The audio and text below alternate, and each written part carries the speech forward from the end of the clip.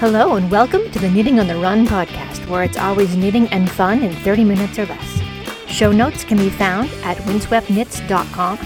You can find me on Instagram and Ravelry as windsweptmonique and on Facebook and Twitter as windsweptknits.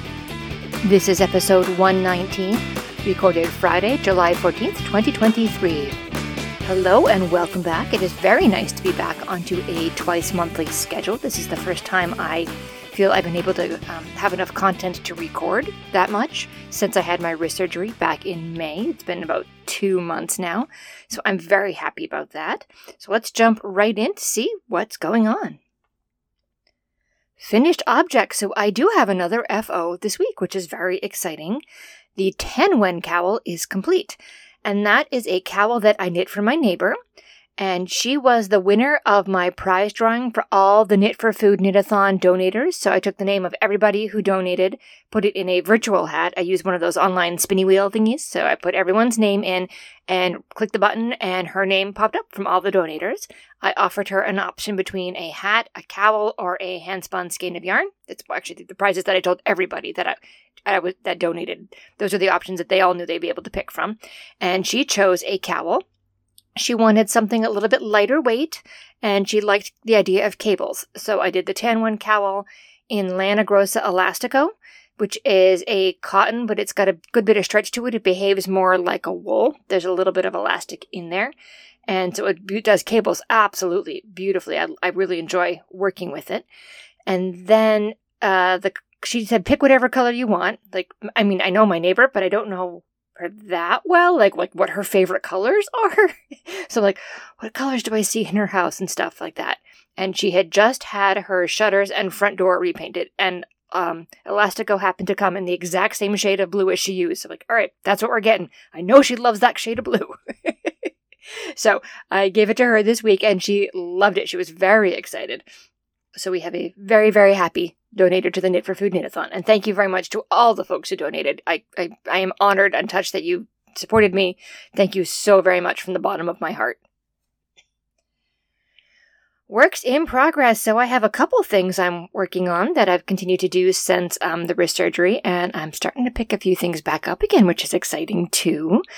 The hitchhiker that I have been working on in Lion Brand Shawl and a Ball, that is coming along nicely. I have done several rows of that. A couple, if you look at the hitchhiker pattern, he's kind of made these stair-step edges.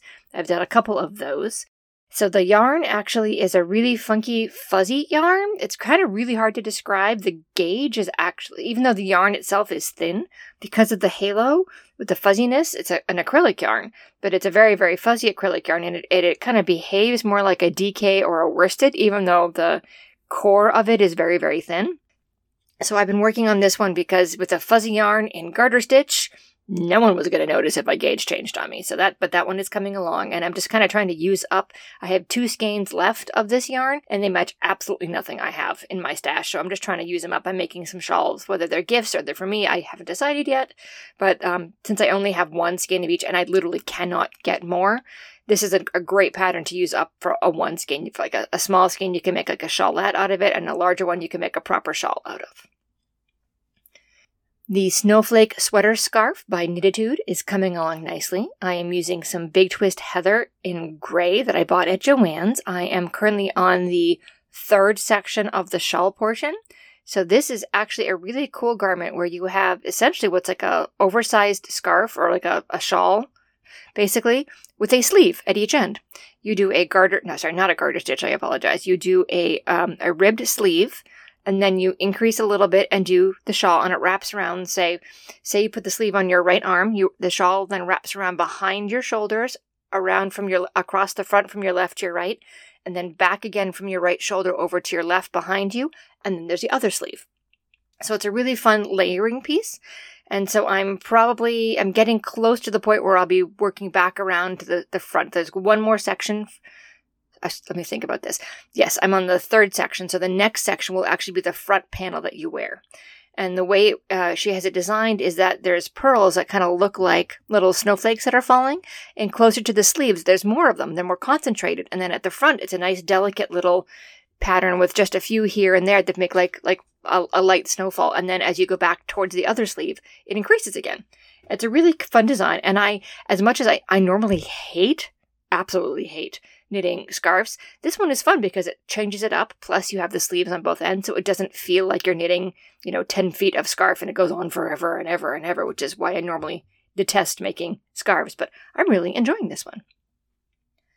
And my last work in progress is one from before I had my wrist surgery, which is wonderful.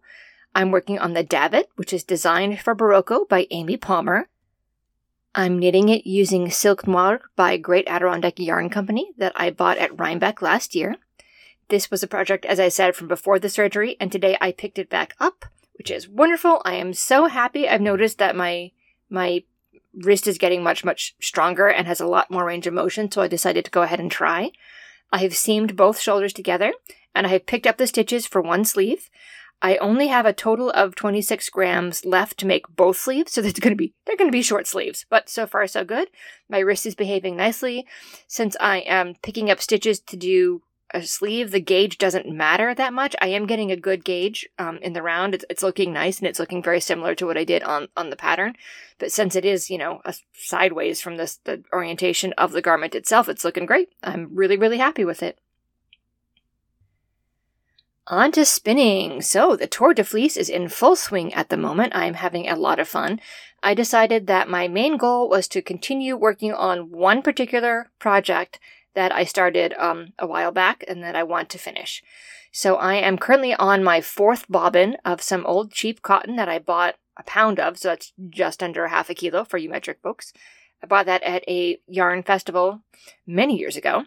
This cotton is not my favorite to spin. So I paid for this pound of cotton what I would normally pay for about a half a pound of a really well-prepared cotton, and you get what you pay for. So it's definitely not my favorite to spin. It falls apart much more easily, but it does spin a little bit thicker than most of the cottons that I've worked with. So I'm currently planning to make a 4-ply DK weight, and then I'm going to play around with dyeing it, because if I screw it up, whatever. It'd be good enough, But so I'm on bobbin number 4, and I'm going to then ply that. So I've been doing all the bobbins on my electric eel wheel Nano 2, which is a very small, portable, travel-sized electric spinning wheel. And then I'm going to ply them together on my Lendrum. And then I'll be able to start spinning some more stuff on my travel wheel.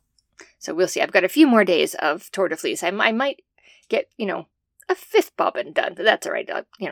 I'll get it all done eventually. God knows, I've still got like 3/4 of a pound of cotton left. I'll be working on this one for quite a while. On the run. So I think I mentioned last time I recorded that ballet class was going to be starting up soon, and it didn't quite start when we expected. It got delayed. There were some things going on. I actually take a ballet class through a local figure skating organization. The Skating Club of Boston is not far from my house, and they have a program now which offers dance classes to help the skaters with their grace and their technical thing and strength and core strength and stuff like that. I don't know if you ever watched figure skater, but you can tell the ones who've taken a ballet class, it makes a big difference in their presentation on the ice. So they have a dance group that teaches for this primarily to the skaters, but anyone is allowed to go, and it's open to the public. And they have been starting up some adult classes, which is wonderful. So I'm taking them there, and I started that. And I've also, as you know, I've been doing Aqua Zumba for a while now. I'm now doing it 1 or 2 times a week because my gym is offering more of those. And last week, in the span of 26 hours, I took my first ballet class since April, and then an Aqua Zumba class, and my body held up, and I did it, and I'm not injured, and I am so happy, and I'm proud of myself, and I'm getting stronger. So, if you think something's going to be a challenge, you work up to it, you'll get there. If I can do it, anybody can, because I fall apart at the break of a hat. I've got sunshine, so this one's kind of an annoyance that's become a really good thing. So cheers to finding a new veterinarian. So the vet office we've been at for 7 or 8 years has been sold to new corporate overlords. And the staff apparently is very unhappy because all of a sudden, or at least all of a sudden from our point of view, probably not from their point of view, of the 4 veterinarians, 2 have left and 1 is on an internship. So, yeah, we've been researching and doing online, getting recommendations and begging recommendations from a friend of ours who is a veterinarian herself, but she works at an emergency vet clinic. So I've got it narrowed down to two, one here in town and one about a 30-minute drive away where those two former vets that we liked now work. So I'm toying between the two. Our cats are not fans of the car, so I'll probably end up going to the one here in town, but that's got a great reputation. And I'm really happy I have that sorted out because we have two ancient cats. We have two lovely little old ladies. For those of you who are newer listeners, Dubs was a shelter cat. So we don't know her exact age, but she's estimated to be between 15 and 17 years old, and she's our younger cat. And Callie was born September 11th, 2001. Yes, that September 11th. So she will be 22 in less than 2 months. And they both have some chronic health problems at this point, and we just want to make sure that they are happy and comfortable and that we have a veterinarian that we can get care from, and that there's actually a veterinarian still working that we can make an appointment with.